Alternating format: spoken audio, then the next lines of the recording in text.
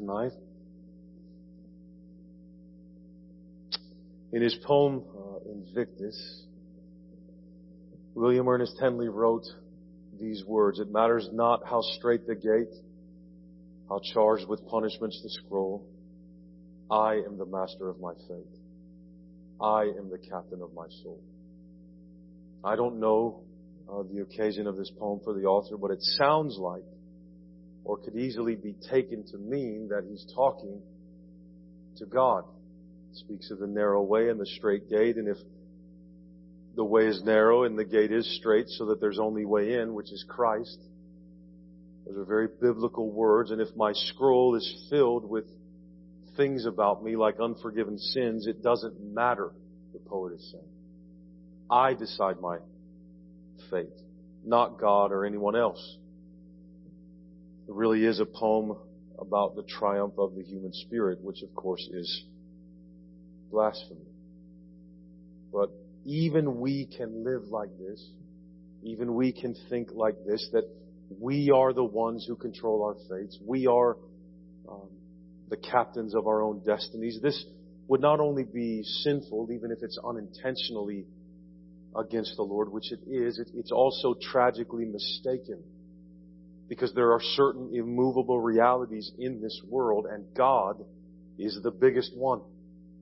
This is our Father's world, and there is no freedom, security, or peace at all if we believe that we are the ones who are ultimately in charge of our lives and our destinies. This is the epitome of worldliness in James. To live each day with divine perspective is to live believing that I am in the Lord's hands and He is already directing my steps. Let me pray and we'll get into this last section of chapter 4.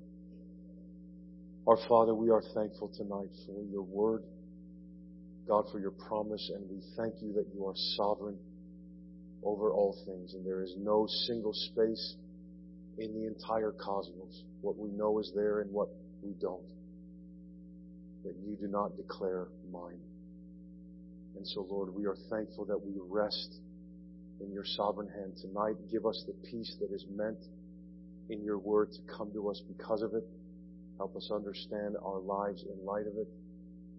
And please, Lord, help me speak tonight in such a way that I make it clear and enable everyone to listen with their minds and understand. And I ask this in the name of our Lord Jesus Christ. Amen. Verse 13 of James chapter 4, he writes, "Come now, you who say, today or tomorrow we will go into such and such a town and spend a year there and trade and make a profit. Yet you do not know what tomorrow will bring. What is your life? For you are a mist that appears for a little time and then vanishes. Instead, you ought to say, if the Lord wills, we will live and do this or that. As it is, you boast in your arrogance. All such boasting is evil. So whoever knows the right thing to do and fails to do it, for him it is sin." James chapter 4 is about worldliness. And here it's this idea that we are the masters of our own destinies, that we're so certain and so strong that we can determine our lives and the direction they take. But there are certain immovable realities. The first is this: we do not know what tomorrow will bring. We lack the knowledge to be dogmatic about ourselves and about our futures. We can certainly work hard to shape a certain kind of direction or future for ourselves. There's nothing wrong with this. But while we might do all that we can to shape a certain kind of future, we still don't know for sure what will happen tomorrow. We just don't. Let alone years into the future. The second immovable reality then is that we are not omniscient. We don't know everything. We can't know everything. In fact, we actually know very little compared to what is knowable. And the assumption in verses 13 and 14 is that this lack of exhaustive knowledge about tomorrow makes it unrealistic at best and arrogant, in verse 16 in a moment, to plan and assume about our lives without accounting for this fact. even down to the details. What is so bad about saying today I think, or tomorrow we'll go to this town and we'll set up a business, and what's so wrong about that? The answer's in the text.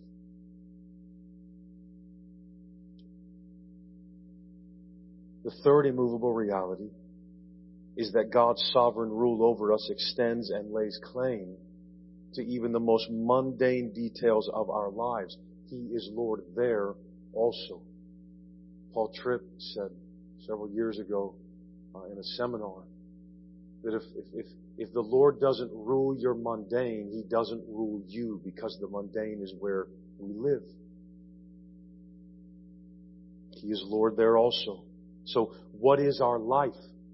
In the second part of verse 14, we are a mist. That's what we are.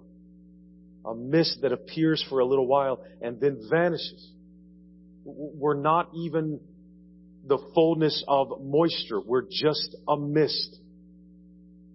So the fourth immovable reality is that we are not as important as we think we are. We are temporary and fleeting.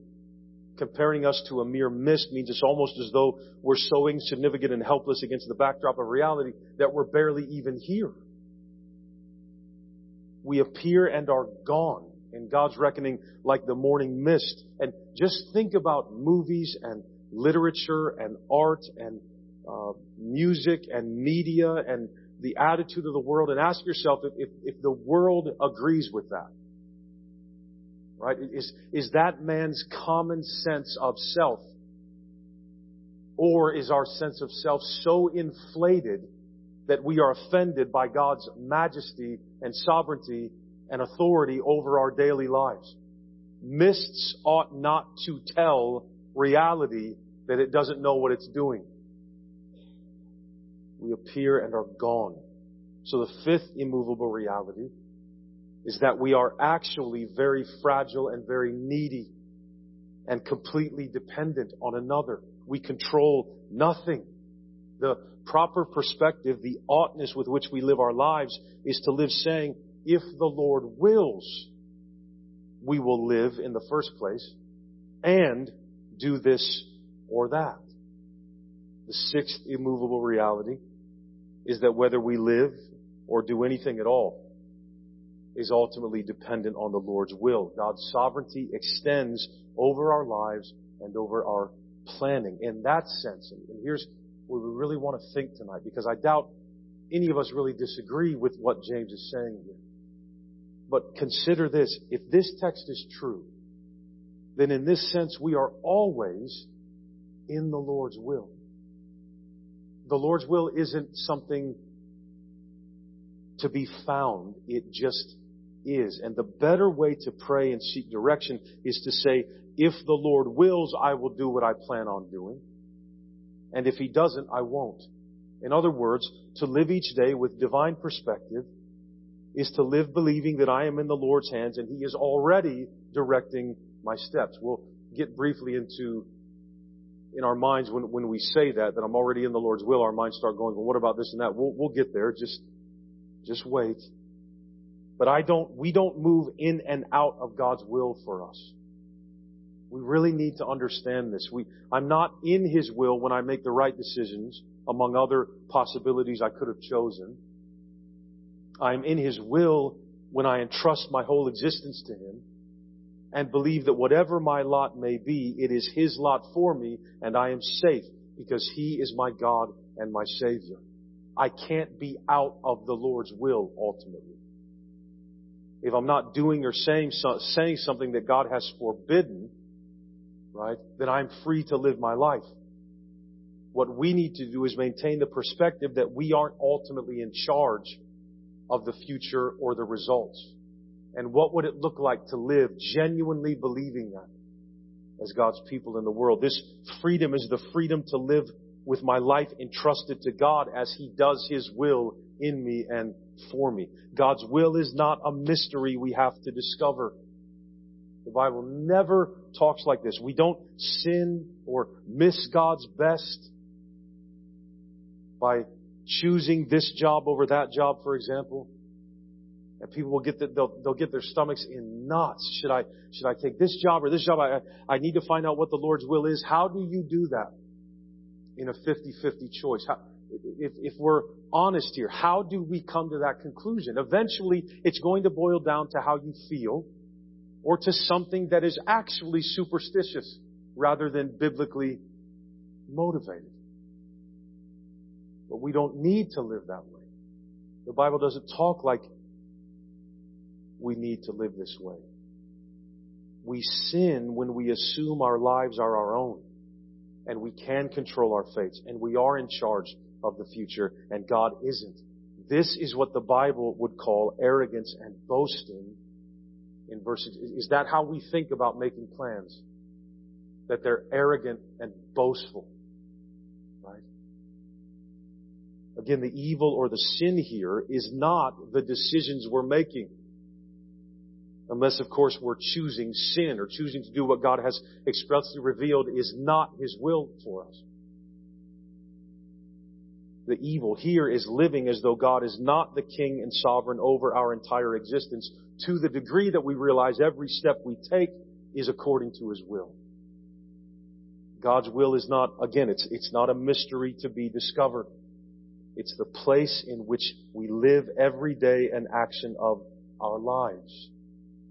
We don't need to wait to do things until we get some sort of sign that, if you'll notice, usually serves what we wanted anyway. We need to acknowledge that God is already accomplishing His will in my life and then to live by faith. Why do we talk about we walk by faith and not by sight and then spend our whole lives looking for things to give us sight as to what we should do? Right? We take an open door, whatever that may be. We go around looking for open doors. That's walking by sight. That's not faith. Right?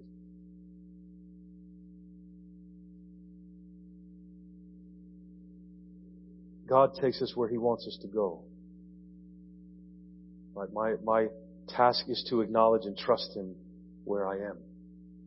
Do I believe it's God's will for me to be in this church? Yes. Why? Because I'm the pastor. Right? If I wasn't, then it wouldn't be His will, and vice versa.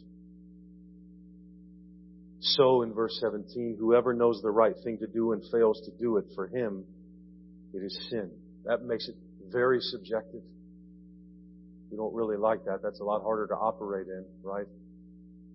Whoever knows the right thing to do and fails to do it, for him it is sin. And in the immediate context of verses 13 through 17, the right thing to do must not be thought of as picking one way or one job or one college or making a decision to go this way and not that way, etc., over another. That's not what the right thing to do here is. That's not how the Bible describes God's will for us.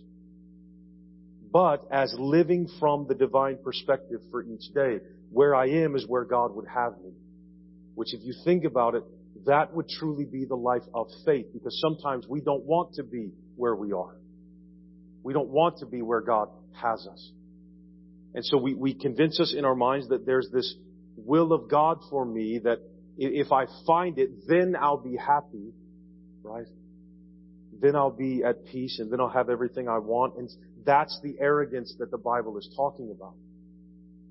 As though God doesn't know well enough to have me where I am and He should have me somewhere else. I live most of my life sinning like that. Always thinking that it's the other church, it's the other town, it's the other thing that will actually answer all the questions in my mind and soothe all the issues in my soul. And this is what the Bible is talking about here. The right thing to do when I don't know what to do is to realize that if the Lord wills, it will go this way or it will go that way, and to have peace about it and to trust Him. The sin for me in decision making is to act as though I am in charge and God follows me. If the Lord wills, I'll go here. I'll pick that. I'll take this job. And if He doesn't, then I won't. We often are looking for these amazing evidences of God's presence in our lives. As, Lord, I need proof that you're there. You're breathing, beloved, and you're a mist. He's there. Right? He's there. He's your God, your Lord. He knows exactly where you are. It's not that God doesn't want you to be somewhere else or something, necessarily. What we need to do is realize that because we're a mist that doesn't know everything and can't control everything, that where we are in this moment is where God would have us. Now again, that gets very hard for our minds when what about if the place I'm in is horrible and terrible or there's more to be said. But the principle stands. What is evil in terms of my daily perspective is the refusal to take into account the fact that I am secondary. I'm contingent. I'm dependent. God is none of those things. God isn't standing in front of us holding the right decision in this hand and a bad decision in this hand, and you and I have to figure out which one it is. Imagine, as a parent, would you do that to your kid? As a human being who is evil, would you do that to your kid? Who doesn't know hardly anything, but in this hand, you have something wonderful for them, and in this hand, you have something that wouldn't be good for them? Is that how we parent? Well, pick. I love you, but if you pick this hand, I can't help you. Your life is over. It's ruined. Now, in the broader context of worldliness, in chapter 4 as a whole, we need to realize that as we come to this place in James 4, that fighting and quarreling in the church because of our unmet desires, giving in to our fleshly passions, is all in James 4. Murdering, hating our brothers and sisters for not giving us what we want, and the lengths that we'll go to make them suffer until they do. Covetousness, faithlessness, spiritual adultery, friendship with the world, refusing to humble myself before God, refusing to live a life of repentance, selfishly judging others, and living as though I am the captain of my fate and I am the master of my soul to the degree that I can determine my future. These are all worldliness. These are how God defines worldliness. Again, what we tend to do when the Word of God meets us and accuses us and reveals what we're really like, we tend to push everything out to the extremes. And so worldliness has become like, maybe you like bands that don't do Christian music. Right? Beloved, worldliness is making plans with no thought whatsoever that you have no power to make what you want to happen come about. In 13 through 17 of James chapter 4. And so we realize, okay, when am I not sinning? If you want to get technical, beloved, praise God that Jesus is a great Savior. It is not just the sins of commission. You probably heard it broken down like that. There's sins of commission, I'm doing something I shouldn't, and there's sins of omission where I'm not doing what I should. What we need to understand is that the omission is not ambiguous. Right? I could lay that on you all day long and just constantly every Sunday make you feel more guilty because your sins of omission involve you not doing the things that I think you should be doing. The Bible doesn't define the sin of omission that way. Here, knowing the right thing to do, which is knowing that I entrust my entire existence to God and not living like that, is sin.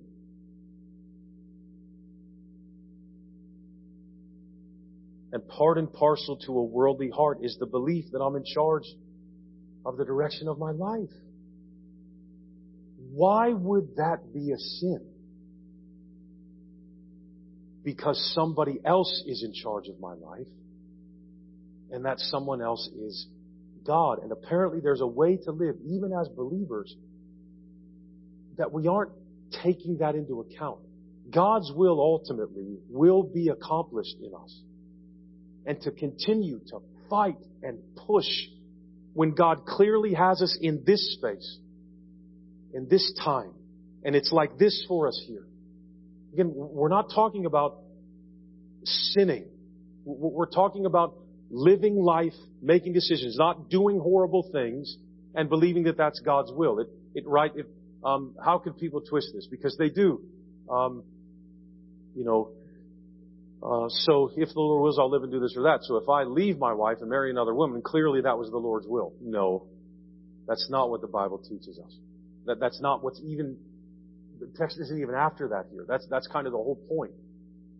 Is that whatever situation God has you in, we need to remember that He's with us there and He loves us and He won't leave or forsake us. There's a reason this comes up, boasting about tomorrow, in the context of worldliness.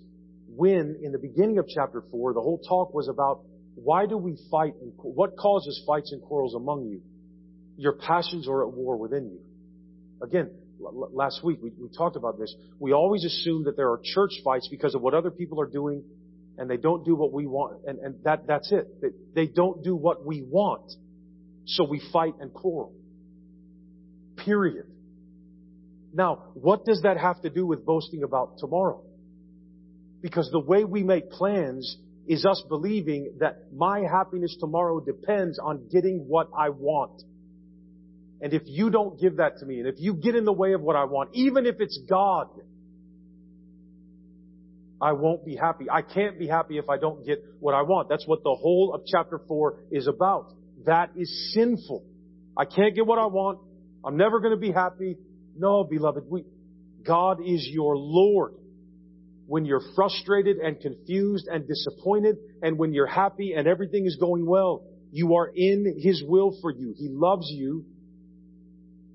He is pursuing you with His mercy all the way to Himself.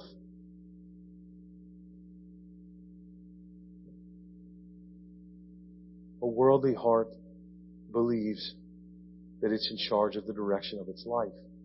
That's when we believe this, that's when we're at conflict within and without. Because I can't just sit still where God has me. I have to get what I want. I have to go where I want to go. I need it to happen how I want it. The Bible calls that arrogance. It calls it boasting. We're mists. Who are we to make demands? Right? Most of the things we deal with in our lives are going to be matters of preference. And so, why do we get to say the way it has to be? This text means it's not true that I'm in charge of my life, and I'm not in charge of your life, and I never have been. We aren't in charge of our lives. The text is meant to put that truth in us so that it directs us and guides us. Even if we end up in a horrible situation. And I'm not talking about sinning and that it's God's will that you would sin. No. We're talking about wherever we get. Right? Think about, so this would be heavier to think through, okay? Think about losing a loved one that is precious to you. We can't understand what is happening. Grief and pain is not, I don't even know how we don't really know how to deal with death, okay? What we can know is that we are not being overlooked and forgotten when we end up there. Alright? That much we can know. I don't understand, God, what you're doing. I don't understand why this happened. But I do know, on the authority of your word, that you haven't forgotten about me because you aren't letting my life just stuff happens to me and then you catch up if I do the right stuff and say the right things and bring you into it. God is not only dishonored and sinned against by outright disobedience and rejection, of course, but also by our lack of recognition that we live under His will. This is why the Bible makes a big deal about complaining and murmuring and things like this and gossip, because all that is saying, you're doing a bad job running my life, God. And so I have to jump in here and make some effort to bring about the result I want, because you don't know what you're doing. Why? Because I'm not getting what I want. It all stems from the heart and its unwillingness in its rebellion to rest in the will and in the sovereignty of God for me. It's not always going to go how we want. Right? Whether we complain and set a church on fire back in James 2 and 3 is a matter of the heart. Whether we set our marriage on fire and burn it down and our home on fire and all these things, they're the result of the heart not believing 13 through 17. God, you are running my life.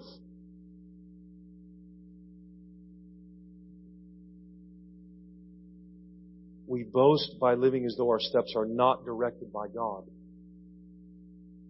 Like God comes in after the fact. When we think we're calling the shots, we're boasting. In fact, we're arrogant when we honestly believe that we are calling the shots. We may not think like that, but we probably do pray like that. We may pray to God in such a way that we just want Him to keep up. When the Lord wills, we do. When He doesn't, we don't. He's that sovereign over us. So if we're not talking about sin, and it's not going our way, we have a choice to make. We can be arrogant and boastful and fight to get our way because apparently the Lord doesn't know what He's doing. Or we can rest and say, if the Lord wills, I'll do this or that. If the Lord wills, I'll take a breath in a moment, and if He doesn't, I won't. It's that He is that sovereign over me and over my life. And again, this raises some questions. Does that mean when I sin that it was God's will for me to sin? No. Well, how do we know that? For the text already told us back in 1:13, God does not tempt us to do evil. If God does not tempt us to do evil, then He doesn't will for us to do evil. God isn't evil, doesn't do evil. This text doesn't mean that each and everything I do or experience means that was specifically God's will for me. Right? That would be really hard to try to understand. What it means is that my life is ultimately under the control of another. One I can trust. The text isn't really written to fuel debates about the extent of God's sovereignty. We can always kind of argue through that and work through that. It's written to remind us that our lives are ultimately in the hands of Almighty God, even down to the details. That we can understand. And however that works out, it's a massive comfort to know that He is not far off, is He? If this is true, God knows everything about me. Think of His wisdom and His sovereignty. How does He keep track of billions? Beloved, He is God. He is God. He's not far off from my daily life. He's not waiting for me to get things right. He's not dangling possibilities in front of me for me to discover with some spiritual magic decoder, right? He is for me. And He knows me. And He knows where I am. And He knows what is happening to me. And He's sovereign over my life. And so all I endure, God is aware of it. God is leading me and guiding me. He will be with me. Since I cannot move outside of His will in this sense. My life is in His hands. I can't take it out and create my own destiny for myself. The single most important thing we have to do as believers is grow increasingly aware of how badly we need Jesus to be both our forgiveness and our righteousness. Because the more Scripture we read and study, the more we're going to realize, I thought I had things together. And then I get over here and apparently it's sinful to make plans. Is it sinful to make plans? No. But there's something about the way a Christian ought to plan that is different from the rest of the world. Because we aren't just sinning when we do bad things over good things, or say bad words over good words, etc. We're sinning just as grievously when we live our lives with no thought whatsoever that they don't belong to us. To live each day with divine perspective is to live believing that I am in the Lord's hands and He is already directing all of my steps. The point of the text tonight is not to teach us to always be sure to merely say, if the Lord wills, when we make plans. Right? Christianity is not a mantra religion like that. Like that's like a little trinket or something that you have to get out. After church, if I can convince my family, I'd like to go to Acapulco for dinner and not get bitten by a dog this time. But if the Lord wills, we will. Right? So I always think of this example because this is one time that my dad really helped me understand something. And I'm sure I've told you about this before, so forgive me if it's been too recent. Okay, sometimes I honestly don't remember. I had been dating Christy for 4 years. Very much in love with her. Wasn't thinking about marriage for some reason. I don't know why. I don't know why. But my dad and I were driving to, there used to be this Christian bookstore in Houston, Columbus called the Christian Armory. We're driving there and we're talking and everything. And I'm at the age now where, I live on my own and my dad and I don't really talk. He said, "Hey, Tony, can I ask you something?" I said, "Yeah." He said, "Do you have any plans on marrying Christy?" And I was like, "Sure, yeah." I don't know. Because I don't know if she's the one that God has for me to marry. So he was quiet for a couple minutes, which is usually not good. And he said, "What makes you think that? Like, what makes you think that you have to find the one that God has for you?" He said, just give me a text. My dad always did that. He'd say something, he'd go, "Okay, give me a text." If you believe it, you got to be able to, and not like some fairy tale way of relating a text to a situation. "Tony, I need a text that says you need to wait on God for the one He has for you. And if you pick the wrong one and your marriage goes bad, don't blame me," type thinking, right? I said, "Well, I don't have a text that I know that God has one person for all of us." And he's like, "Well," he said, "give me a text." "I don't have one." He's like, "Then maybe it's not true." He said, "What has God told you about who you marry?"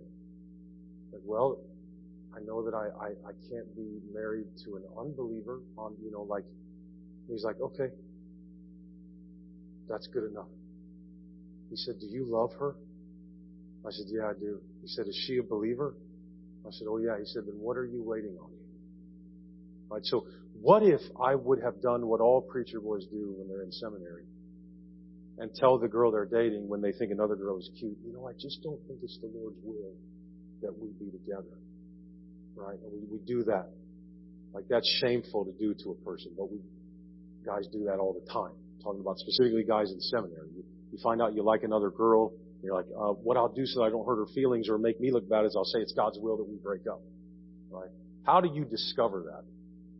But anyway, it was like a light bulb came on. God has revealed who I can marry.